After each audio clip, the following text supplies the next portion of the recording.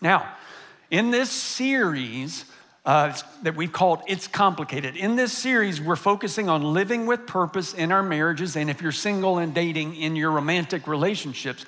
And as we've suggested, good relationships don't just happen.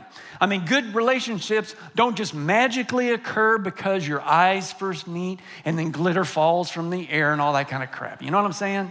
That's not what it takes. Good relationships take intentionality and purpose. And but it's complicated. And so I think about my own relationship with Barbara. We've been married for over 34 years, and we dated for about a year before we got married. And, when we were in the dating thing, half that year I lived in Fort Worth, she lived in San Antonio. And I was just so focused on how beautiful she was inside and out. Just a wonderful person. I was so excited to be in this relationship with her. And when I was in Fort Worth, man, I couldn't wait to talk to her. I couldn't wait to call her on the phone. I couldn't wait to write, get a letter from her, which, for the kids in the room, that's what people had to do back in the day before, texting and internet and all that stuff. You had to actually write letters. And anyway, and it was awesome. I just couldn't, I would keep her letters, you know what I mean? You would just look at them and go, oh, this is great. It was like during that stage, Barbara was like Mary Poppins. She was practically perfect in every way. And then we got married. and here's the thing, we realized how different we were. And later in our marriage, we actually took some personality profiles and came to understand, how different we were. In fact, what we realized was we are the exact opposite personality-wise in every personality category. I'm an extrovert, she's an introvert. I'm a type A person, I'm driven, determined, aggressive. Barbara is a type B person, caring and supportive and passive. I crave achievement and change and risk. Barbara craves attention, intimacy, and security. I'm a thinker. Barbara is a feeler. I'm structured. Barbara is a mess. She's unstructured. I'm gonna get in trouble for that one, just a little. But here's what I'm trying to say. Barbara and I are different. And our differences, depending on how we handle them, can impact our ability to be one together. And I think it's how we handle our differences that makes a huge impact. And so let me give you an example of how this fleshed out early in our marriage. So when we first got married, we lived in seminary housing, get this, that was built during World War II for military families, had asbestos siding, the whole 9 yards. And they had these tiny bathrooms that had a pedestal sink, a toilet, and a shower. And that was it. There was like a cabinet here where you put your towels and stuff, but that was it. So there was really nowhere to put your stuff. Now, if you've ever seen Barbara, she's just gorgeous. But what I didn't know when I first got married is how much junk girls have to use to get all dolled up or, gorgeous looking or whatever, Like she would pull out curlers and hair dryers and curling irons and brushes and hairspray and hair gel. And then there was makeup stuff, boxes and boxes of stuff all over my bathroom. And here's the thing, because she's unstructured, she would just leave it all out. Can you believe that? Now, I had a talk with her as the structured guy because, see, my expectations were conflicting with her behavior. But she just didn't see it. She didn't get it. And so I'd come into the bathroom ready to get ready, and all of her stuff would be all over the place. And so, you know what? So what do? You know what I decided to do? I'm going to throw all her stuff away. That's right. I'm going to give unto her what she's given unto me. But I decided against that because I knew she would tell my mommy on me, and that would be bad. So then I decided, okay, you know what? I'm just going to leave all of my stuff all over the place. See how she likes it. So I got out my shaving cream, my razor, my aftershave lotion, my hair gel, right? My zit cream, all of it. And I just left it all out. I was waiting for it, but she didn't even notice because she's unstructured anyway. Deep cleansing breaths. Now here's where I'm going with all of this. Barbara and I are different. And I came to see that Barbara sees the world differently than I do. It's not that she's better or worse. It's not that I'm better or worse. We're just different. And how you handle your differences, I'm sort of poking fun at, this piece of our life. But I've been honest with you guys about my struggles with anger, significant anger issues. It's how we handle some of our differences and some of the challenges that can make or break relationships. So how are you handling differences? If you're married with your spouse, if you're dating someone right now, how are you handling that? Are you allowing tensions to swell? Have you become bitter and resentful? Have you stuffed your feelings down and become passive aggressive? Or have you handled your differences in destructive ways? Well, today I want us to unpack what Jesus taught about the key characteristic that can help us build good relationships together. But first, I want to have a little bit of a review. So if you remember in the first week, we looked at what Jesus said about God's original design for the marriage relationship, and through that lens, seeing how that then shapes our dating relationships as well. And if you remember, we saw that God's original design for the marriage relationship is that two people become one. And we said that two people becoming one is not about you finding the right person, like there's only one right person out there, and if you don't find that person, it's just all gonna be a mess. It's about you becoming the right kind of person, right? And then last week, we looked at one of the characteristics that it takes for us to become the right kind of person, which is to get on the same team. You have to be the kind of person who wants to get on a team and get on the same team with someone else, because here's the right characteristic. You want to win together instead of winning alone. And so to my single friends, you know that there's over 1,500 businesses designed to help you connect with and get on the same team with other singles.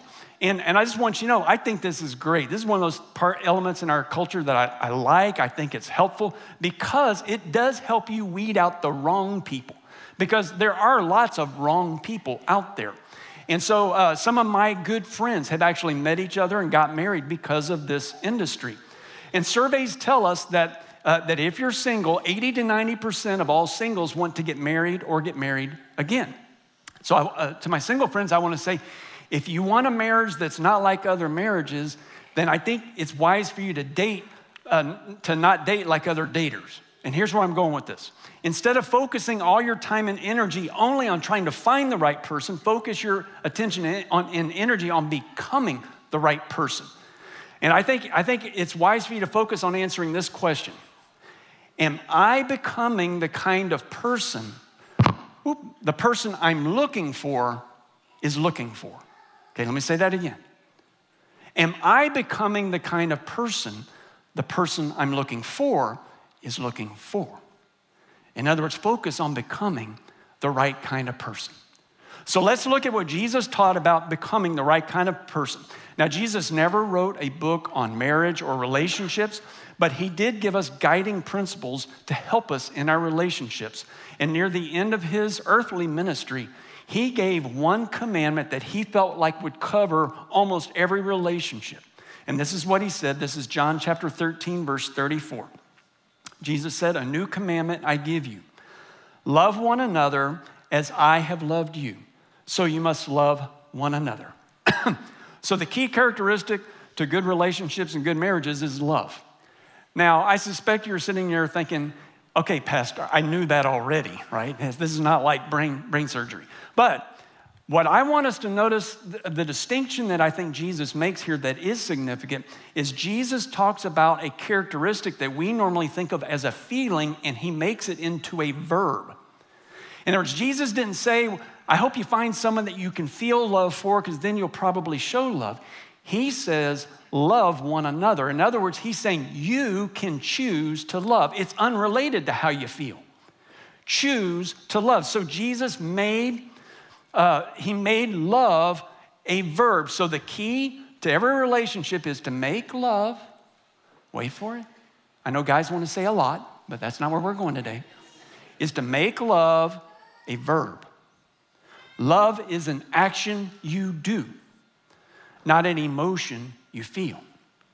So I want you to think about somebody who has loved you and loved you well. Think about a person in your life who has loved you and loved you well. I bet what you notice about that person is not how they felt about you. I bet what you noticed about that person is what they did for you. I bet you noticed how they cared for you. I bet you noticed the words they said to you. Jesus is talking about love as an action, because love as an emotion, let's just be honest, can come and go. But love as an action you can choose to do no matter how you feel. And then Jesus, I want us to notice the lofty standard for love that Jesus gives to us. I want us to go back to what he said. Jesus said, love one another as I have loved you. And then a few moments later in this same conversation, Jesus gave us a picture of what he means by loving one another like he loves us. Because he says later in the same conversation, greater love, this is John 15:13. Greater love has no one than this, to lay down one's life for one's friends. And here Jesus prophetically refers to when he would show his great love for us by laying down his life on the cross for us. And he calls us to love each other with the same kind of love. And in this defining moment, this is so crucial. In this defining moment in human history, Jesus redefined love. He made love an action. Love as an action lays down its life. Love as an action, it takes the initiative. It's self-sacrificial. So the kind of love Jesus is talking about, it's active, not passive. It's other-oriented, not self-oriented. It's giving focused, not getting focused. Okay, so what does any of this have to do with my marriage or my relationships, right? I mean, you might be thinking, Brent, this is all nice and profound stuff about love, but what does that have to do? My marriage is a mess. My dating life is a wreck. What does this have to do with me? Well, I'm glad you asked me that question. I want you to hang on with me. I need to teach you just a little bit of Greek, all right? So the Christian scriptures are all written in the Greek language. And the Greek language has three primary words that we translate for love. The first word is phileo. And phileo is a brotherly kind of love. It's a friendship kind of love. The second word that we translate love is the word eros. And it's the word from which we get our word erotic. So this is the sensual, passionate, sexual kind of desire of another for self. And that for self part is important. That's an important distinction. Now, let me just do a timeout, because sometimes the church gets a bad rap, like we're against eros, like we're against, sex and passion and all that. That ain't true, at least not in this church, right? We're for eros. We believe God created eros. Can we just say, yay, God, for eros? Good one on that one, God, right? Okay. But what's interesting, let me tell you why I'm going into all this. What's interesting is in the Christian scriptures, when they talk about our love for each other and even the love between a husband and wife, they don't use phileo or eros. They use a different word. It's the word agape. Can you say agape with me? Agape. Now, what's interesting about agape is up to the first century, it was a very bland word. Like there was no distinction to it. The other two I could give you the distinctions. There was no distinction to it. In fact, sometimes it was used interchangeably with eros and phileo until the first century.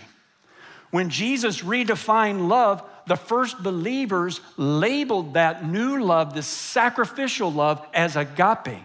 Jesus redefined love as a selfless sacrificial action, and the first believers called this new view of love agape. And from the first century forward, the writers of the Christian scriptures used agape to express this active love, this sacrificial love. Agape love is active, not passive. It's other-oriented, not self-oriented. It's giving focus, not getting focus. Okay, so back to my original question. What does this view of love, this new redefined view of love, have to do with our marriages and our relationships? Well, among the first believers struggled in their marriages and their relationships too.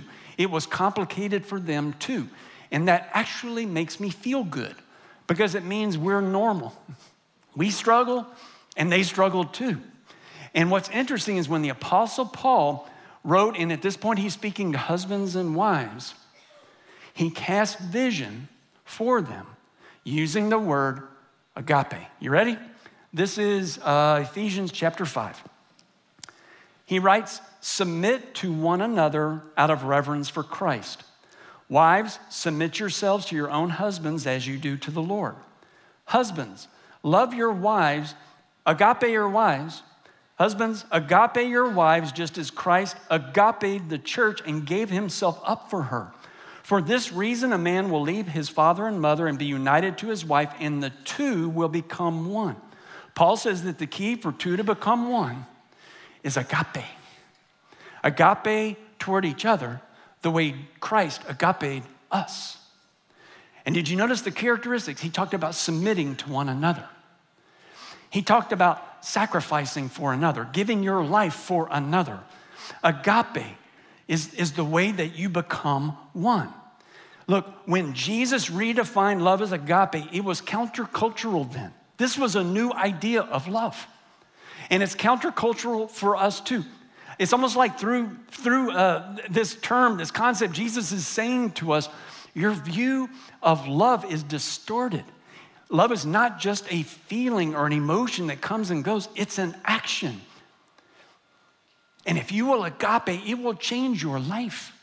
It will change your relationships. It will change your marriage. The way you become one, the way you become the right person, the way you get on the same team and stay on the same team is agape. And let me tell you why I think this is so important. Because our culture is not enamored with agape. Our culture is enamored with eros. Come on, I'm going there. We're obsessed with it, the sensual, sexual, passionate version of love. We've become addicted to eros. Our culture tells us the thing we need most is eros.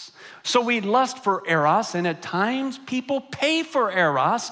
We have billion-dollar industries designed to deliver us eros.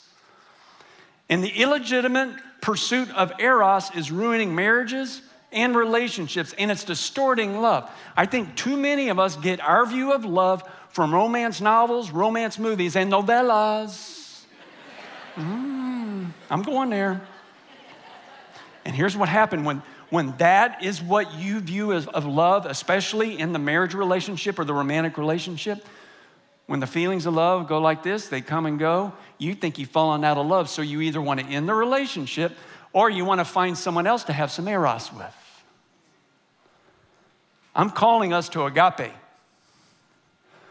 I'm calling us to love in the self-sacrificial kind of way. And I want to show you how to work agape. Okay, now let's get practical. How you work agape into your relationship. So I think a lot of it has to do with how you handle your expectations. Remember, the key to agape is not the other person, getting their act together. It's about your heart. It's about your view and the way you handle life. So one of the things that I've noticed, my wife, Barbara, has been a realtor for 11 years. And as we talk through some of the scenarios she deals with her clients, a lot of her job is just managing and handling their expectations. Because this is what often happens when people are looking for a house. They have this ideal in mind, this ideal house, how it's laid out and what it has on it. And of course, that everything is perfect, nothing's broken, doesn't need to be fixed up or touched up in any way. They have this ideal. And unless you build a custom home where you decide all of that going in and it's all brand new, that's just not real. And so instead of getting the idea when you're looking at existing homes, you have to adjust to the real. And so you end up finding houses that have stories. And they have a history, and they have issues. And I think the same is true in our relationships. We go into a relationship, especially as we're dating, we're looking for someone, and we have this ideal in mind. But then what happens? We meet someone who is real. He's got a cracked foundation, got warped siding, got a leaky roof. He grew up with a deadbeat dad. She grew up with parents who fought all the time. He grew up with parents who couldn't handle their money. And then there's anger issues and trust issues and lust issues, and we bring all of those issues into the relationship. And though we started it with the ideal, we ended up with the real. We end up with a fixer-upper. And guess what?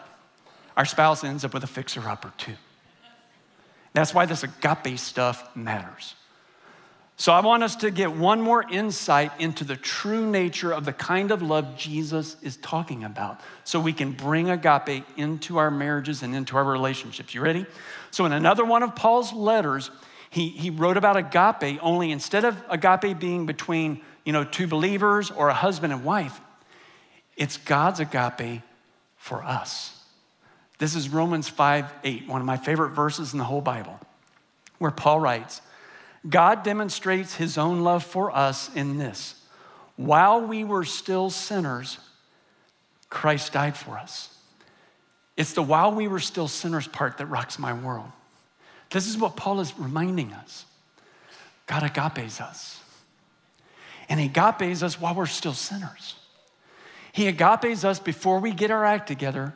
He agapes us while we're still not very lovable. He agapes us while we're still a fixer-upper. God loves us and accepts us as is. And that's what agape does. And so this is what I'm calling for our people. Let's become agape people. And agape means accepting your spouse, or if you're in a serious dating relationship, begin to learn how to accept someone as is. Now, don't misunderstand me. We ought to always want to grow and change and become more and more the right kind of person. That's a part of the journey. And we ought to always want to help our spouse and encourage our spouse as they seek to grow and change and become the right kind of person. But we can't expect it. We can expect it of ourselves, but we can't expect it of, him or her. And that's where I'm going. That's the accepting as is. Agape accepts as is. Can you say that with me? Agape accepts as is. Now, I do want to pause for a second and speak to my single friends out there, because I don't want there to be any misunderstanding. Accepting as is does not mean settling. You know what I mean by settling? Sometimes we can get so desperate that we'll settle for someone that we absolutely know we cannot accept as is, but we're sure we can change him. We're sure we can change her, right? That's not what I mean by accepting as is. Okay, look, I'm not talking about the guy that belches too much. I'm not talking about the girl that uses too many emojis when she texts. I'm talking about the guy that gets hammered every weekend. I'm talking about the girl that flirts with guys all the time. Fixer-upper is one thing, but getting into a house that's falling apart, that is not the wise thing. So here's what I'm encouraging my single friends to do. Become an agape kind of person. And that's what, our church is here to help you. And look for a person who's an agape kind of person. That person will not be perfect.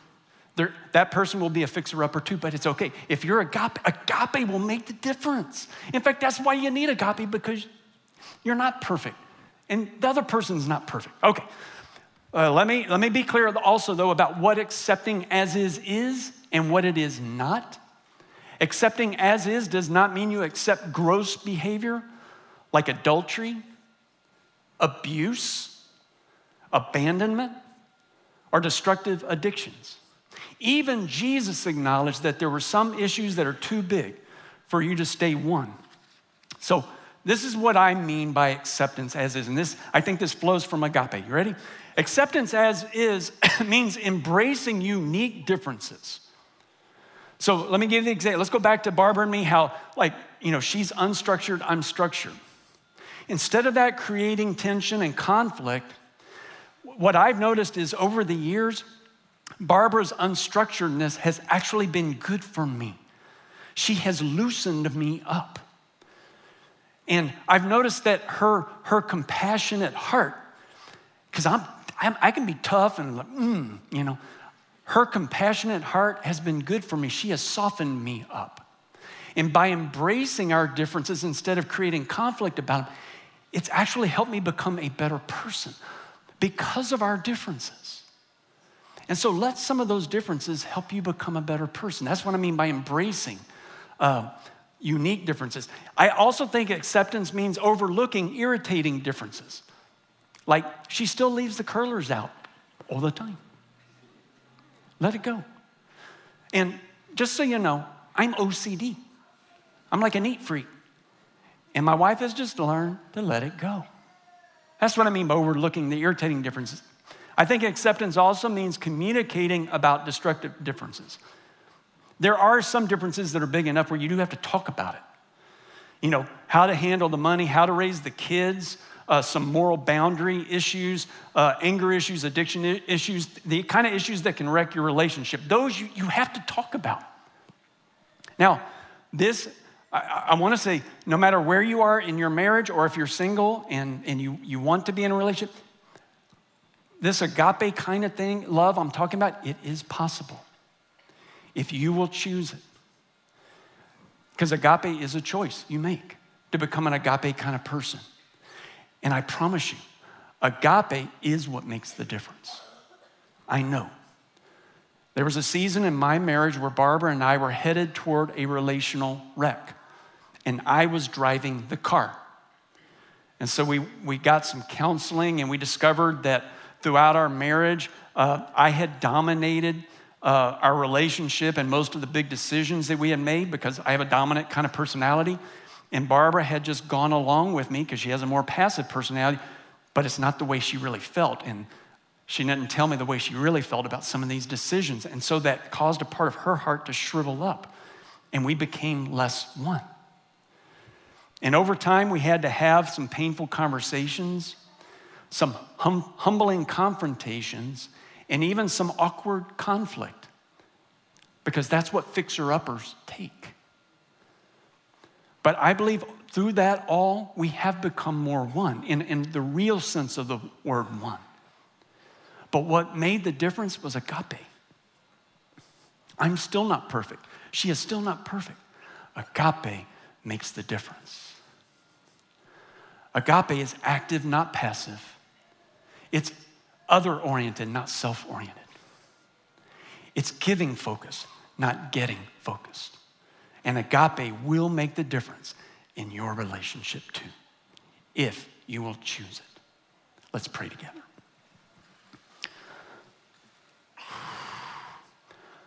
Lord God, agape begins when we realize how much you agape us. And so, Lord, first of all, my prayer for us is that we could truly realize how much you love us, how much you agape us. And that out of that love, we would choose to love others. That we would become like you in your agape. And Lord, my prayer for marriages represented here is that no matter where the marriage was when they showed up today or when they watched it online today, that you would bring agape into the hearts of both spouses and allow the agape to cause them to become more one. And I pray for my single friends. I pray that you would help us, to grow in our agape. And Lord, I pray that you would help us to see people in our lives who maybe you bring our way, who have agape. And so, Lord, we just lift up to you all of our relationships. We ask for your guidance. We ask for your blessing. But above all, we ask you to help us grow in agape because we choose it today. In Jesus' name, I pray. Amen. Amen. Well, guys, I'm enjoying this it's complicated series. It's even, caused me to, look at some stuff in my marriage. Even now, 34 years later, it's been good for me. Next week, we're going to talk about, we're going to wrap it up, and then we're going to talk about an issue. It's a decision, a very specific decision that will protect your oneness, and it will protect, it's for both singles and for couples. But I do need to say it's going to be probably like PG-11. And so I know some of you bring your kids. Maybe next week you want to drop your younger kids off. So for my kids, when my kids were 10 and 11, I would want them to hear everything I'm going to talk about next week. But you know how kids mature at different ages, and so you have to read your own child's maturity and determine whether they should be here or not. So I'm giving you the heads up for next week, PG-11. As is always the case, our prayer team is going to be available here in the front. If there's something going on in your life, we believe in the power of prayer. Please let us serve you in that way. God bless you. Go in peace. Hope to see you at Ash Wednesday.